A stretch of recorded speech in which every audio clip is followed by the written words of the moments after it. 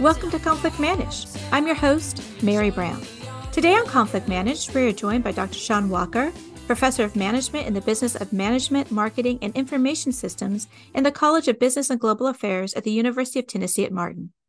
He has served various roles at UT Martin and across the UT systems, including interim department chair, faculty senate president, chair of the UT Systems University Faculty Council, UT Martin campus representative to the UFC, and the UT system-wide faculty representative to the University of Tennessee's Board of Trustees, Education, Research, and Service Committee. He obtained both his MBA and PhD at Southern Illinois University, Carbondale. Dr. Walker's research interests and primary teaching areas assess the impact of psychological phenomena on human resources and organizational behavior. Dr. Walker is also a licensed minister and mediator, both of which provide him with training to educate students, colleagues, and external agents on how to reach mutually acceptable agreements when faced with conflict within the organization. Good morning, Sean, and welcome to Conflict Managed. Morning, Mary. Thank you for having me. I'm so delighted to talk with you this morning. And though the viewers or the listeners can't see, I am staring at you with Grogu, aka Baby Yoda, in the background. So it's lovely to have you both. Well, thank you. We appreciate it. Well, Sean, I'd like to start by asking the question I like to begin with. And it's your beginning. What is the first job you ever had? So the first job I had was actually when I was 15. My mom was running a small manufacturing plant. They made things like hush puppy mix, barbecue rub, panfish, seasoning, breadings, things of that nature. And I started working there just to do manual labor, carrying the big 50-pound sacks around to help her out so that she wasn't having to do all of those things. I ended up loving it as a 15-year-old, which I know kind of seems interesting.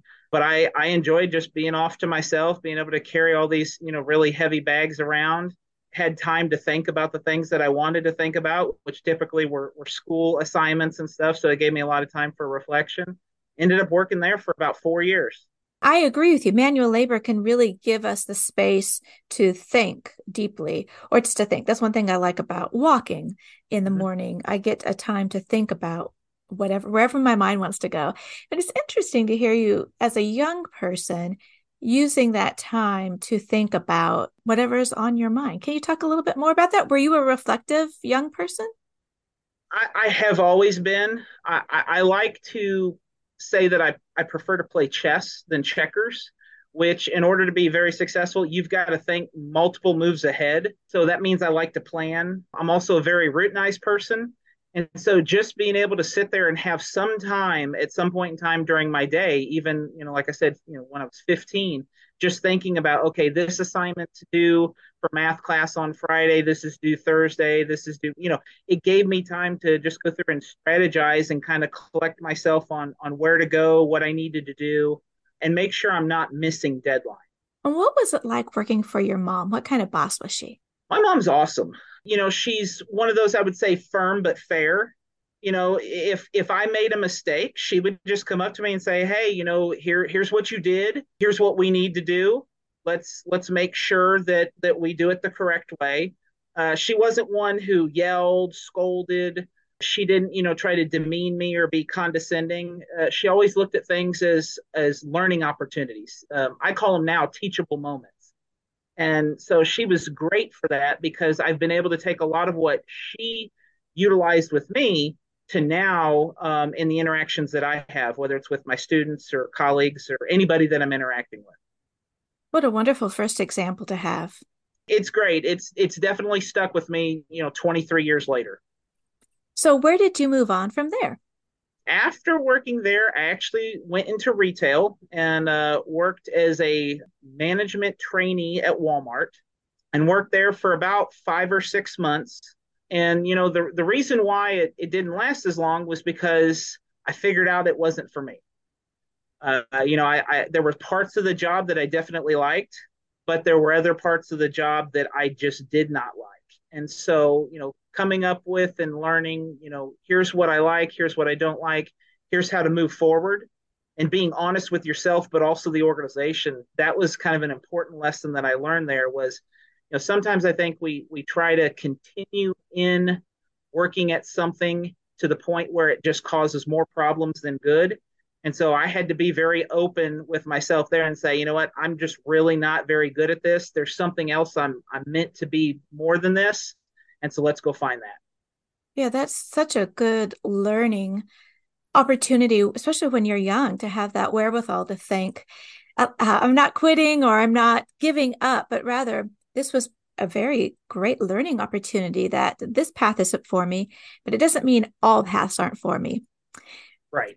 And I think a lot about that when maybe we have a colleague that is not performing well, or it just doesn't seem that they're clicking in the environment. They're not happy. Other people aren't happy. And we keep them on many times because people don't want to have difficult conversations.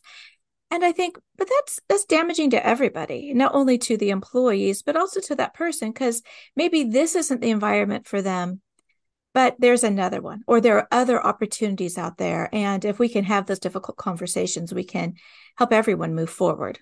I agree. I think everybody has the ability to succeed. Just sometimes we have to be brave enough to say that maybe that success needs to start at another point in time or be with another organization or another individual. Absolutely. So where'd you go after Walmart? So after Walmart, I actually moved so that I could pursue my master's degree. And I started my MBA at Southern Illinois University in Carbondale. And I was, from that point on, I was solely focused on school. And did you know that you wanted to be a professor?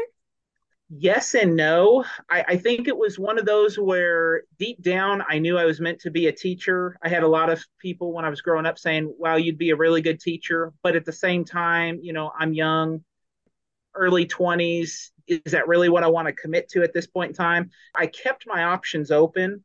So after I got my master's degree, I actually decided to go ahead and go on interviews. Because as I was saying, I was having a little bit of a struggle. Should I embrace being the teacher or should I see if something else is out there for me? I ended up making it to the top two or top three for three different organizations, and then didn't end up getting an offer of an employment with any of those.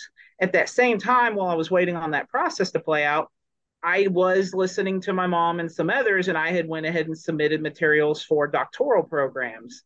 And it just so happened within about 2 to 3 weeks of the last kind of rejection from a potential employer, I actually got the acceptance to the doctoral program at Southern Illinois University in Carbondale.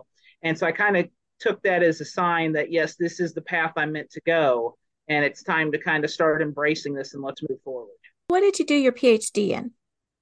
My PhD officially is in organizational studies, which basically that's just kind of a way of saying it's general management in terms of training and coursework for everybody. And then it's your research and your support field that kind of gets to make you a little bit different from everybody else. So my support area was in psychology because I knew I wanted to do HR, organizational behavior kind of things, and having a psychology background would definitely help because so much of the interactions that we deal with, especially from a human resource standpoint, is being able to, interpret situations, read emotions, being able to help people figure their own emotions out sometimes.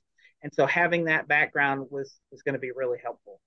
When you graduated, then you went off into the world of work in the universities. And so when you think about the variety of places that you have worked, what has struck you as the best environment you've ever been in, or best colleague, boss situation? And what was it that was so good about it for you? Well, I think the best environment that I've ever worked in is actually at UT Martin. And the reason for that is because it is a very family oriented campus. It's, small class sizes. So I get to know my students. I get to know them by face and name.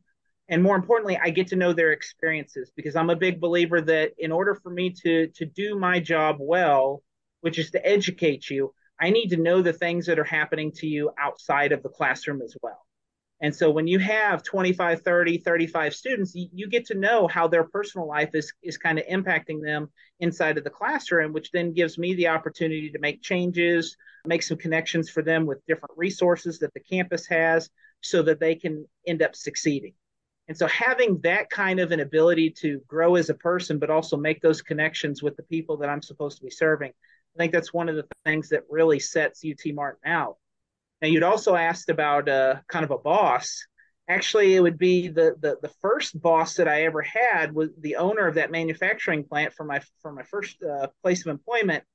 His name was Joe Graves, and I'll never forget him because here's this gentleman. He's older, he's had businesses, and he chose to give a 15-year-old a chance.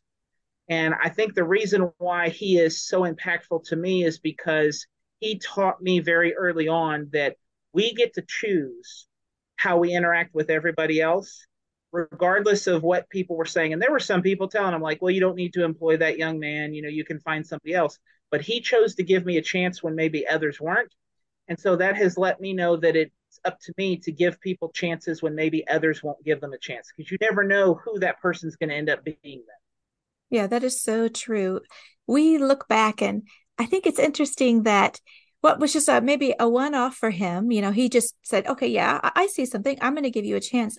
And how that has impacted you. And all these years later, you still see that as good practice, as informing how you treat the people around you and the students that you encounter. Oh, definitely. Yeah. And I try to apply it in everything that I do. I tell my students all the time when they ask questions, I said, I don't think there are dumb questions. There are just those that are asked and those that aren't.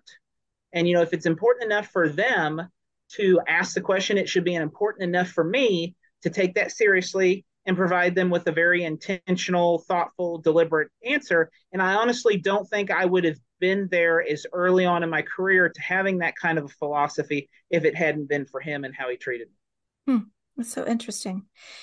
When you bring up questions in the classroom, questions in work environments, and as you know, a lot of times problems come around at work due to lack of communication, poor communication, miscommunication, different sets of expectations, so on and so forth.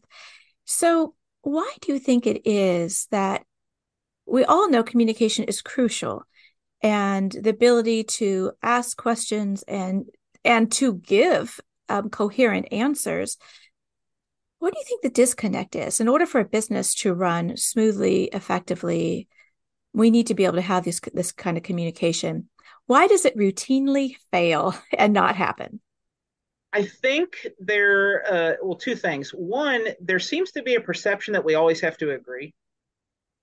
And that creates an issue. I actually just got done telling one of my classes, I believe that you have the right to your opinion, even if I don't think you're right. And I think that's something that we need to be reminded of more often than not, because it seems to be, well, Mary Brown can think what she wants as long as it's the same as Sean Walker.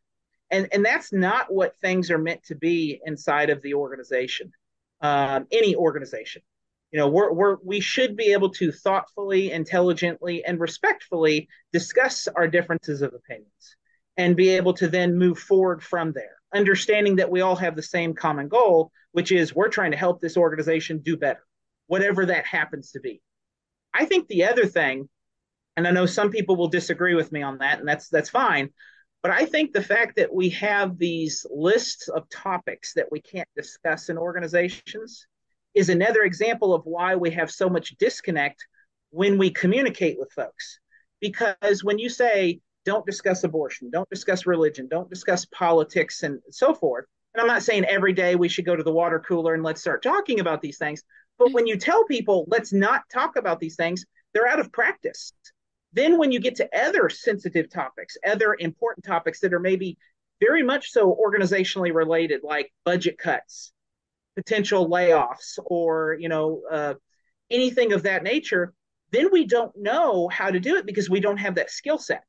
And so if we can find ways to practice doing those things inside of the organization by embracing the challenge of a difficult conversation, but doing it a very tactful, meaningful, and intentional way, I think that would resolve a lot of those communication issues. You're so right. And we've seen this going on for a long time. We say at the dinner table, at Thanksgiving, at a holiday, don't talk about news or religion, right? And so you're absolutely right. We're out of practice about talking about meaningful topics. And so while I do not recommend anybody jump in at the water cooler and bring up abortion for a variety of reasons, At least not yet. And we have to start, since we are out of practice. I absolutely agree. We're out of practice, and civility is hanging on a wire, a very thin wire in this society right now. But we need to practice, and we can practice on low stakes things like, whose job is it to clean out the microwave? Or what are we going to do about parking when it's icy? Or what are we going to do about the temperature in the office where people, and that's even not low stakes. All of those Yeah. things are not low stakes to some people, but we need to start having those conversations. Well, we can also have those conversations outside of the workplace as well. I think too often we look at our personal relationships and we think we should be in perfect agreement as well. I love my wife, but we don't agree all the time. You talked about temperature. I have one temperature I want the thermostat set on, and she has another. Those conversations are great practice for me to know how to then have similar conversations at work. And so I like to, anytime that I'm interacting with anybody, is look at it as this is an opportunity for me to get better at something. And if that is something as simple as, who should be parking in which parking space here at the college or at Walmart or whatever it happens to be, that's going to eventually work to my better when I am actually at work.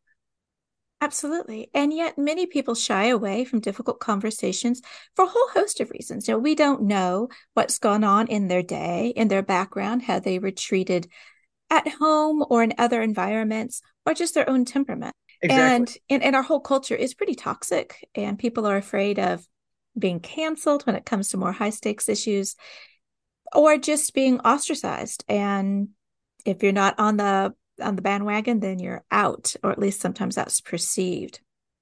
And yes, a detriment to the whole, it's a detriment to the individuals and to the group as a whole. Do you have any recommendations for how to start having those conversations when we're out of practice? It's very hard to get off the couch to start training for that 5K when you've been on the couch for a long time. Well, I think, like we were just talking about, start small and move forward from there. Some of those simple things that don't have as big a stakes attached to them. I think going through and looking at these as those teachable moments that I was talking about earlier, making sure people understand that their viewpoint, their opinion is not going to be ridiculed, condemned, looked down upon. That in fact, what we want is we want to see these differences of opinions because that teaches us all how we can go through this exercise of how do we get better at communicating with each other when it gets to those more important topics. It's no different than, why do paramedics and firefighters practice CPR? Even for the ones that have done it for a long time, because in that moment when they do it, they don't want that half a second, that fraction of a second to slow them down. They want to be able to immediately do it. So if we can do those things and practice those small intentional steps, and then in the end, embrace you have the right to your opinion, even if I don't think you're right, and let's move forward and just acknowledge that sometimes you're not going to have that perfect agreement. I like that you use the word intentional, and thinking about having a healthy work environment is all about intentionally showing up, because healthy work environments don't happen very often. Sometimes you have these convergence where you have a group of people that meld together and you have this wonderful environment. But that's the exception rather than the rule. If we want a healthy work environment, it takes intentionally curating the environment that we want for the long haul. And so, as you said, being prepared, we prepare for an emergency or we get insurance, hoping that we never need to use it or enact that emergency policy. But sometimes we do need it. Exactly. And so I was thinking, I read all of this stuff about psychological safety and healthy work environments. And I'm so convinced about that we need to do this transformational culture work so that we can encourage everyone to thrive in environments that is good for the individuals. It's good for the bottom line, right? We have this moral and financial responsibility to our employees and the community. And yet it's not happening. So many people that I interact with are beat down and disappointed by their organization or their pocket within the organization. And, it's easy to say, oh, start small in the abstract. But when you're in an environment where you really believe that nobody wants to hear your opinion, that if you have a different view, whether it's on a small thing or a large thing, you will be ostracized, and that's their lived reality. How do we move, which is always the issue, because as you know, I taught philosophy for ever so long, out of the world of theory and best practice to moving the needle as to what's actually happening in organizations? Well, I think one thing we have to do is we have to retrain the organizational members, management, employees, and anybody that's interacting, why they are actually there at the organization. I have kind of a philosophy about relationships, whether it's the husband, wife, parent, child, employee, employer. If you go into that relationship and you look at it as, how can I give something to the other person? And if everybody in that relationship has the same focus, I think you resolve a lot of the problems. You should not be going into, a marriage and saying, how will I get more attention because my wife is a trophy wife?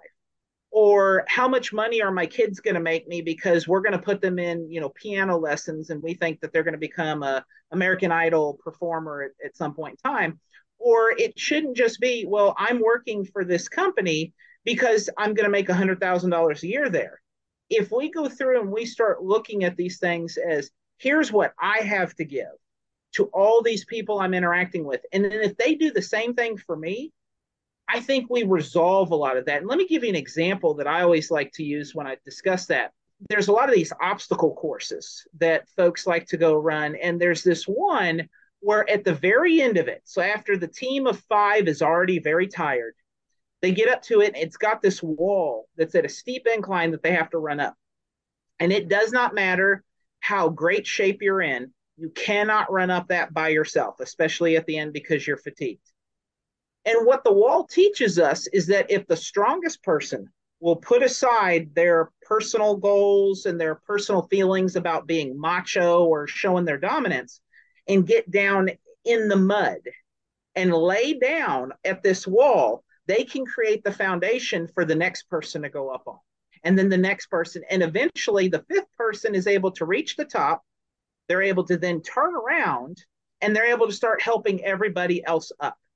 But the whole entire time, that whole entire philosophy is focused on not, I want to get up there as quickly as possible because I want to have the fastest time. It's, how do I do something for the next person or for somebody else? Because I know by doing that, it's going to benefit the organization as a whole. And so I think if we can kind of change our mindsets and then put that into action, seeing our leaders in our organizations doing those things, making decisions that are the best for the employees, even if it isn't necessarily the best for that owner of that company.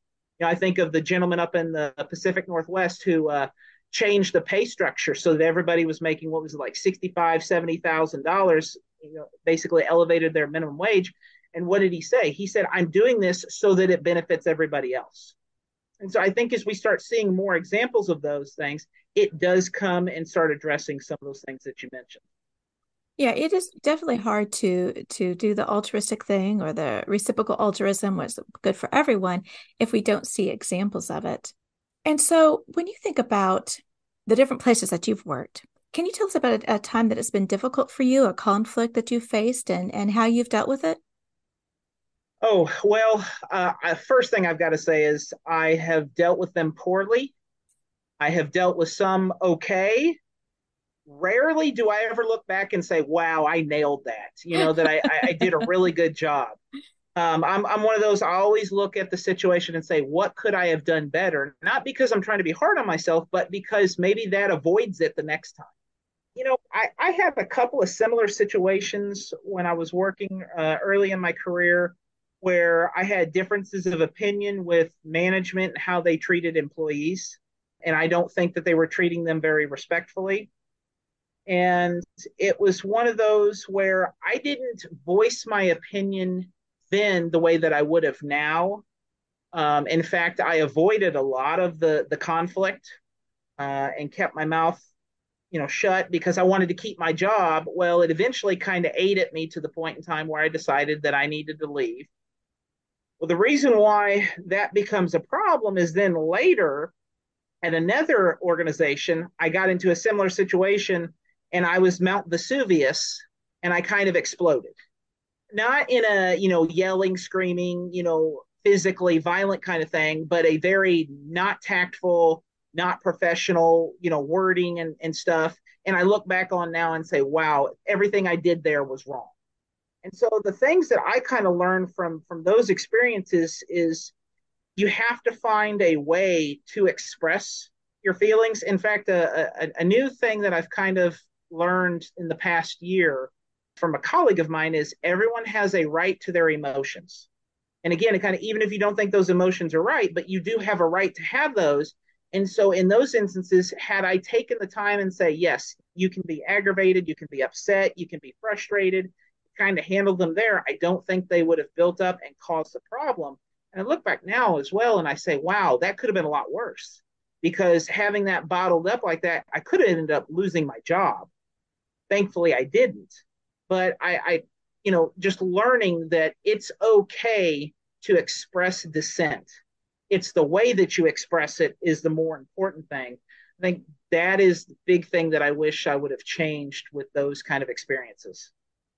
Yeah, absolutely. We think about the grass is greener. And so, as I say, many times we leave not the organization, but individuals with that organization, a bad boss, colleagues, whatever we find is difficult. And we go to the next organization. Well, guess what? There is no lack of people we find difficult, right? We might be difficult for someone else. There are just, we don't get along with everyone, and that's absolutely fine. But we ought to still be able to work with one another. But the fact of the matter is, all of us have to learn those resiliency skills, those coping mechanisms to how to deal with people that we personally find difficult. And I think that is so empowering because we don't have to wait for somebody else to change. We don't even have to wait for the organization to change, even if that person's misbehaving and the organizational structures need to be amended. We can still take ownership over our feelings, our experiences, and as you said, learn how to express them in a way that's authentic to ourselves and respectful of a work environment. We are, after all, at work. So there are the rules of civility at play at work, where everyone should have a healthy work environment. Figuring out that it is our responsibility to deal with our emotions. It's our responsibility to deal with difficult colleagues and situations, because that's for the life of work. You will come across those. You will come across those instances. You will come across those people where we spin our narratives about them, like they have a terrible work ethic, they care about nobody but themselves. And we can decide to live in that sort of stew or decide to be proactive and do something else. And as you said, allow people to be themselves. And so many times we come across people, either their beliefs or just their personality or way of being in the world offends us on some level. But we can realize that's us. And we can choose to express ourselves, to think differently, to move forward in a different way. And we don't have to be powerless to the way they are choosing to express themselves in a particular organizational setting. Exactly. And, I think that focus that I've had now on kind of accountability in these situations, it's really helped me grow as I face each subsequent difficult situation, adverse environment, and so forth. And, one of the things I like to tell people is there's a difference between blame and fault. For example, if I was to go up and pull my vehicle outside, leave the door open, the keys inside, and it running, and then you walk in and take it, it's still your fault. You chose to steal my vehicle. But what were the things that I did that contributed to that had I not, maybe would have not led to the same thing? So I go through that in the same mannerisms and the same thought processes with all these situations that I deal with. Okay, that person still may be 99.9% at fault, but what's that 0.1% that maybe I can do differently so that I know next time we don't have something? And you never know, that 0.1% could be the tipping point that caused some of the other problems to occur. And so just kind of focusing on that has really been, I guess you could say, cathartic. It really, because I've noticed that by doing that and then seeing those situations in further instances, I don't have the anxiety that I used to, because I'm recognizing them and going, oh, I've been here, I've done this, I know how to handle this. And it make, even though it's not my fault, I know what I can do to kind of minimize some of these issues. And it helps me. And I hope it helps the people that I'm interacting with as well. I love that you said the word accountability. Most of us have this strong sense of justice, of accountability, of fairness, fair play, civility. And a lot of times people don't really talk about, like I said, like employee value propositions. We talk about like how we're going to treat our stakeholders, who we are, our mission externally, but very rarely do organizations talk about what are the 3 to 5 values of which you can expect to be treated and we can expect you to treat others. And when we have this not only shared mission of what we're trying to do, but a shared set of civility standards or a civility clause, then we can have a kind of accountability. Okay, what's going to happen when at a meeting someone takes over in a sense and monopolizes or yells or calls names or whatever it might be, if we have already come together and we have these values and we see that it's violating these values, then together we have a collective way of saying, well, this is unacceptable. And what are we going to do now? Well, and two, I will say on top of that, I think when organizations do that, too often is the stick is money, Mm. right? By violating these things, you've lost out on this monetary incentive of some sort, whether it's you're being docked this ability or you're just not going to be given something. And I think the way to really affect true change in the organization is to get it where that stick is more of what you're talking about, the civility side, my personal choices, like an intrinsic motivation. I don't want to do these things because I know that these are the right things that, we should be doing in terms of how we treat people. It goes back to, when you think about the golden rule, right? Do unto others as you would have them do unto you. Well, one of the rules that I've been teaching my students now is the platinum rule. And that is do unto others as they would have you do unto them.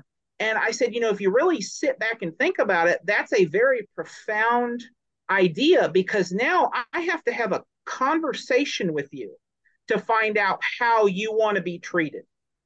And that conversation is what starts helping us dispel inaccuracies, realize just how similar we are, as opposed to me just saying, well, I don't want to be yelled at.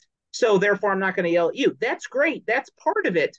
But really, you're treating a symptom and maybe not the disease. But by having the conversation, you may find out, to your point, Mary, why that person's yelling. What is going on may come out in that conversation. And then all of a sudden you say, well, I was unaware that you're frustrated because this activity at work takes you 6 times longer than it should. Let's see if we can do something about it. And now not only have you not yelled at that person and that person's no longer yelling, but you may resolve a whole host of other things based off of that. Yes, absolutely. And back to these low stake conversations. The more we have conversations with people, even about the little things, and I'm not talking about being nitpicky. Absolutely not. We do not want to micromanage anybody. And we really want to live and let live as much as possible, even at work. And so I think the first conversation is always internally. Before you talk to anybody else, you've got to spend a lot of time preparing, getting very clear about what the behavior is, that you're not looking at someone's personality and your emotional responses and all of this to figure out whether or not it's a you problem. Do you have a standard that's unreasonable or that somebody else doesn't need to live by, right? So getting really clear. But the more we have real conversations with our colleagues, the more we're going to be able to say, we're supposed to be doing this, but I don't know if it's taking me 10 hours. And somebody else says, 10 hours? It takes me 20 minutes.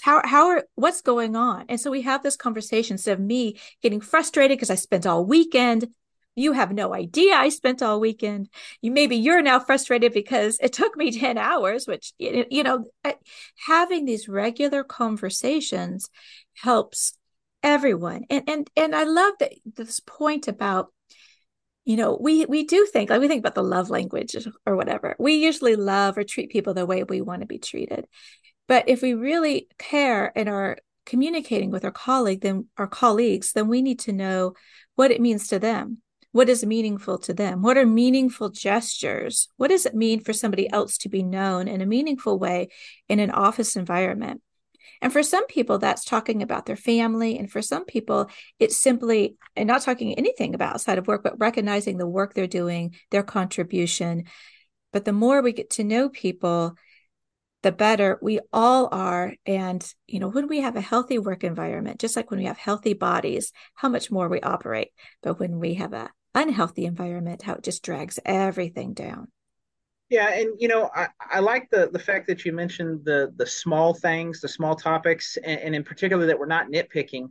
I can give you an example of that. When I first start getting to know my students, because I know at some point we're going to discuss in human resources something they disagree with. There's going to be a topic they're just going to have a different viewpoint. When I get to know them, I like to start off with things like, "What's your favorite, college sport?"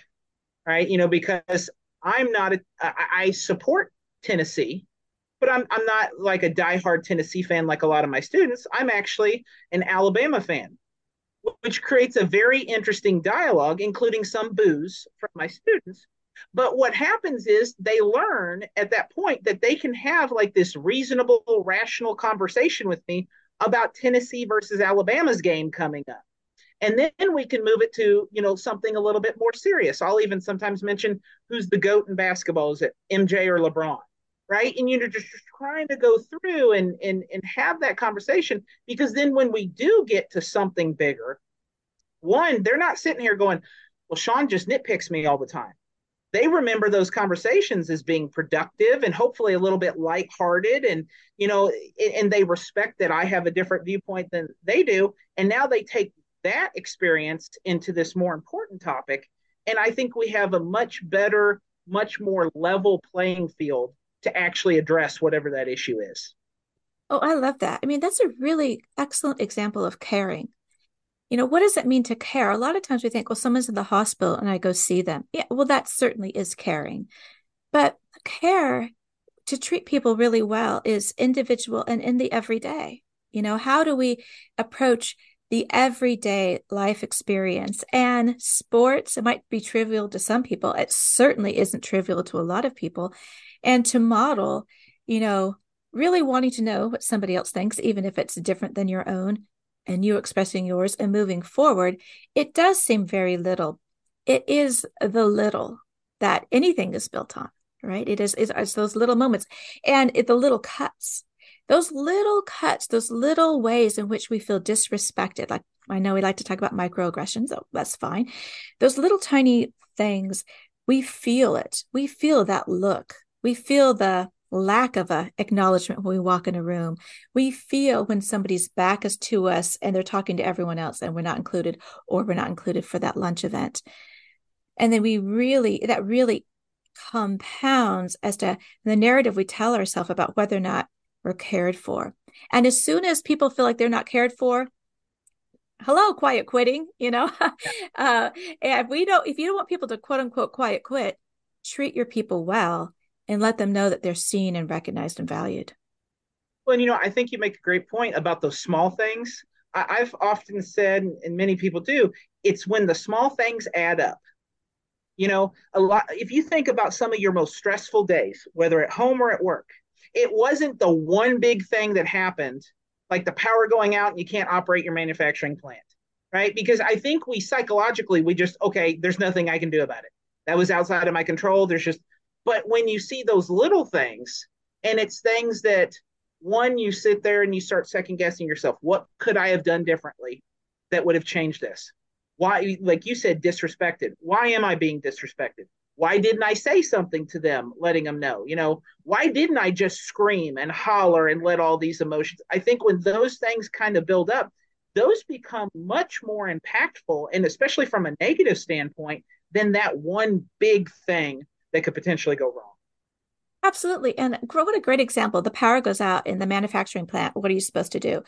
Well, if you've thought about that possibility, a real possibility, what's the plan? What should we do? Having a conversation about it. Well, if the power goes out, these are the things we can do in the interim. If the power is going to be out for 5 minutes, an hour, 3 days, what is our contingency plan? What are the things that we can do when the power is out that we don't have an opportunity to do? So seeing it as, not an opportunity we want, but when it presents itself, the power is out. How are we going to move forward? And that's what I think a lot about conflict. We know conflict's going to happen. conflict is normal and we should expect it. Conflict happens when there's people and we have conflict within ourselves. And conflict isn't the bad.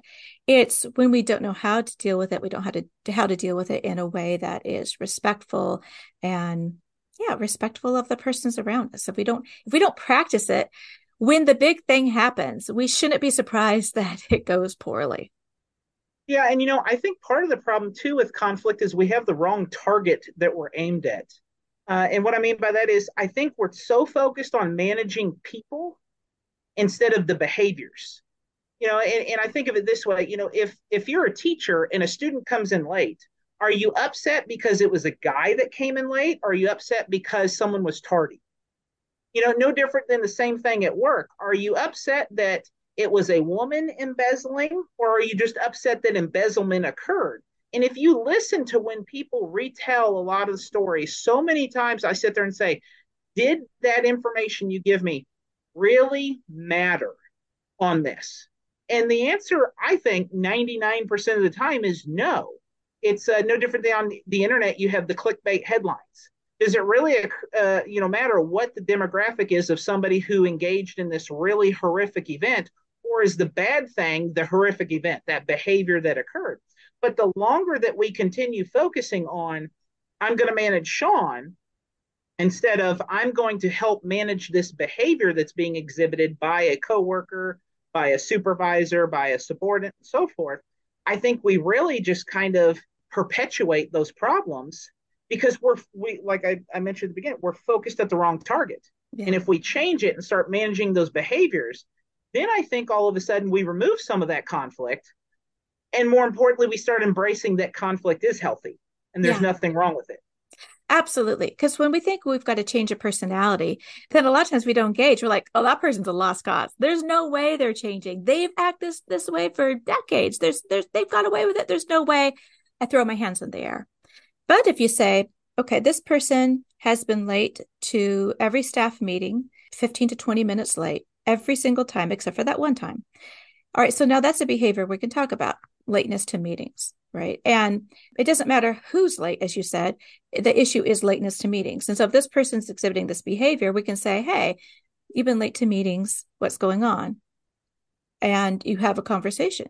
Maybe you'll find out that the meetings are always right at a certain time when this person is coming back from class. Who knows? The thing is, a lot of times we don't know why people are behaving the way they're doing until we ask, or we look at the behaviors and we talk about why it's problematic and whether it really is problematic, right? What is the real effect? What is the real impact of this particular behavior? If there isn't an impact, then again, maybe it's a me problem. And if there is an impact to the organization, then we could, those are the things that we can talk about. And I think that you're right. We don't act because a lot of times we feel helpless because we think I can't change that person. Yeah, that's not your job. We are at work. I don't think that's really your job anywhere, but at work, you're not here to change people, but we can look at behaviors that are taking us away from the mission of having a healthy work environment. Well, and too, I think as you engage in those conversations, no, you're not focused on changing those people because you're not going to change them. They have to choose to.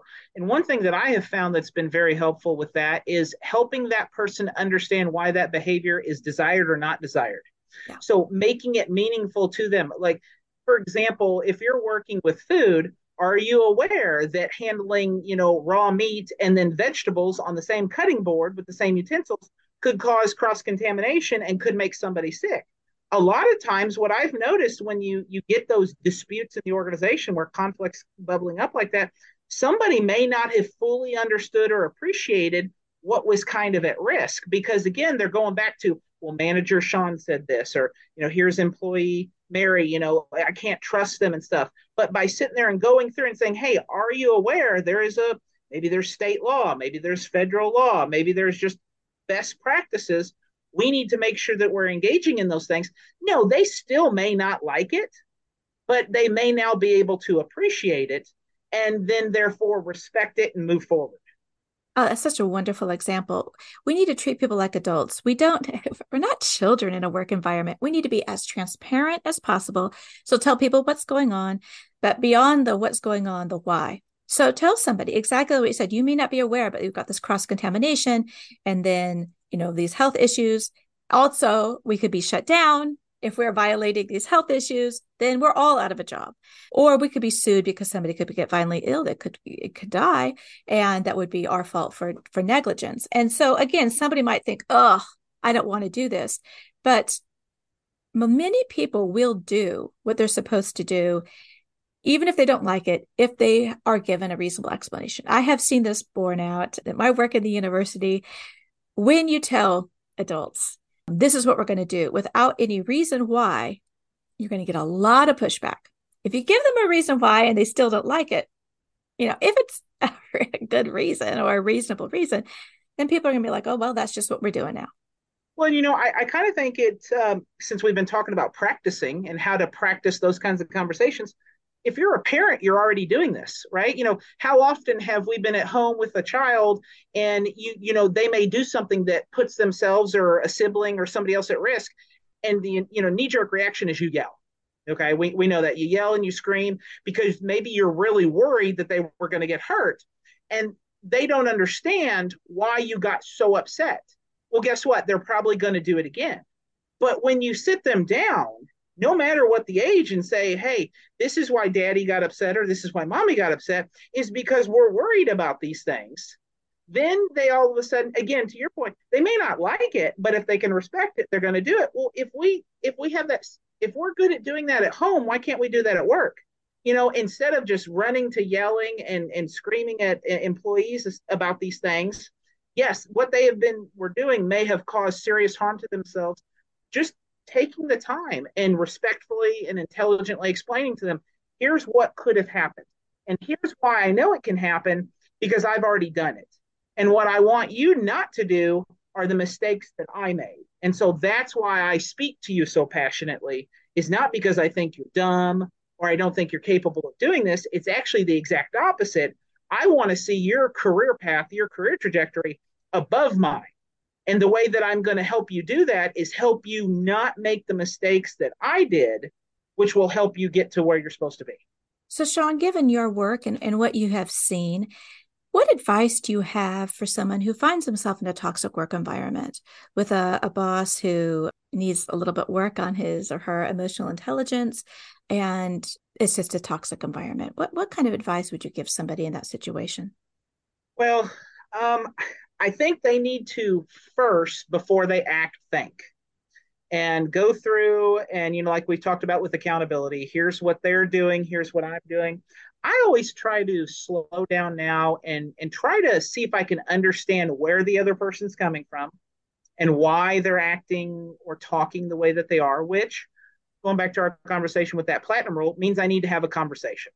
And part of it could be, have I ever sat down with that supervisor and just had an open, honest conversation and said, hey, are you aware that this is how me and or the coworkers perceive, your treatment towards us, how you're talking? Because maybe they don't know. Maybe they're a different generation than you are. And we know words mean different things. And, just some people are a little bit more straightforward and blunt, and some people are not.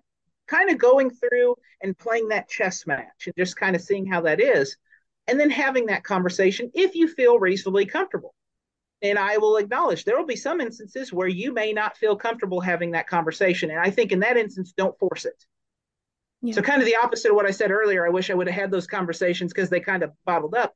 If you really don't think that it's going to help, or you really don't think that it's wise for you to do it, don't push it. Maybe there's somebody else in the organization you can speak with.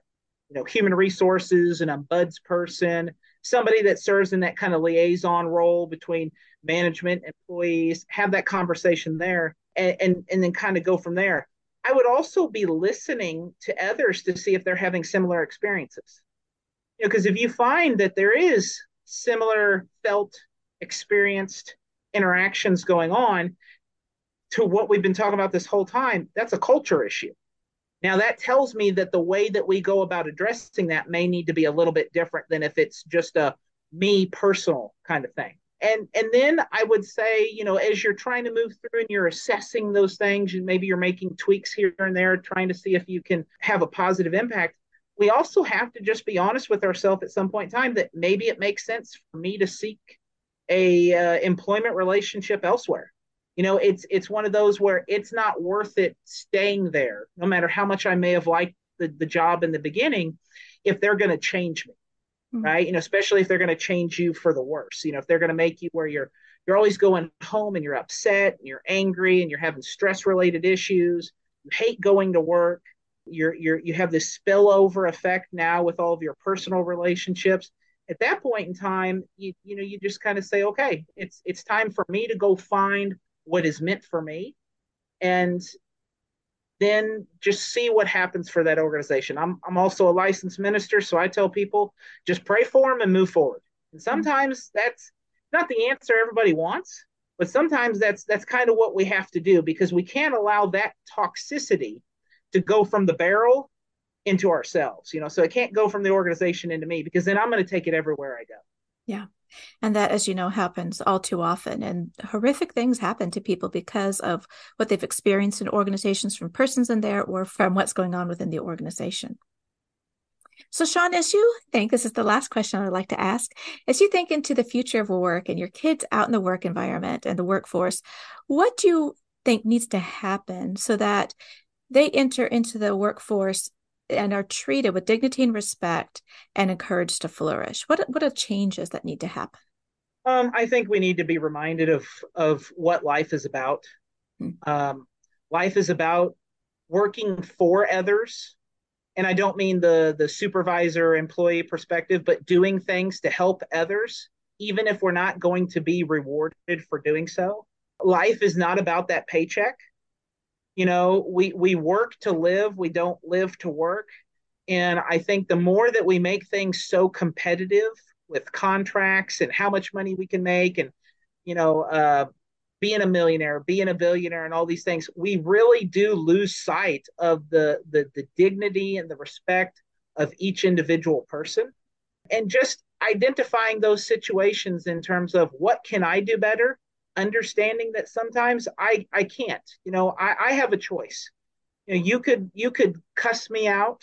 You could say all the hurtful things that you want to, or you could physically assault me. I still get to, at that point in time, choose how I'm going to respond. And the thing that I think of when I think about those things, do you do back to the person what they did to you? Is that really going to change them, or is that going to help them confirm or reaffirm what they already thought? If you thought I was a bad person and you said all these bad things to me and I say them back to you, you go, see, that's exactly what I've been telling everyone. You're mean, you're rude, you're cruel, you do all these things. But if I don't do those things back and maybe instead treat you with a little bit of humility and respect and dignity and compassion, then that gets you thinking about things, and it gets you kind of pricked in your heart. Maybe you'll change and maybe you won't, but I'm still getting to kind of choose how those interactions go. And let me give you a really quick example what I mean by that. I was actually playing pickup basketball on campus back when I first started working here, and I actually got punched by one of the students. Well, of course, everybody was worried that it was going to turn into a fight. I was like, no, I'm fine. Let's just keep playing basketball. I mean, I'm not getting into a fight with somebody else. There's no point. There's no value added to it. Well, a couple years later, I ran into that same student who had suffered basically heat exhaustion and was laying on the ground and was cramped up and couldn't even get to a seated or standing position to try to be able to get home or anything of that nature. I walked over and you could see the recognition on the student's face. Knew who I was, remembered me, everything of that nature. And what did I do? Did I jump on him and try to beat him while he was down? No. I walked over and I said, just leaned my hand over and said, "Here, let me help you up." Helped him up, helped him hobble out of the building that he was in, and he moved forward. I haven't seen him since. I don't know what went through his mind, but I do hope that he thought, wow, here's a person who I wasn't the best with. I didn't interact in a really great way. And look at how they treated me at this point. That's a great example. We all have choices. What somebody else does has nothing to do with our values and how we decide to react in the world. Of course, their terrible decisions can deeply affect us, but we get to decide. We always get to decide how we're going to respond. And the more we practice, we get to respond instead of react, responding in the way that we want, which is aligned with our values.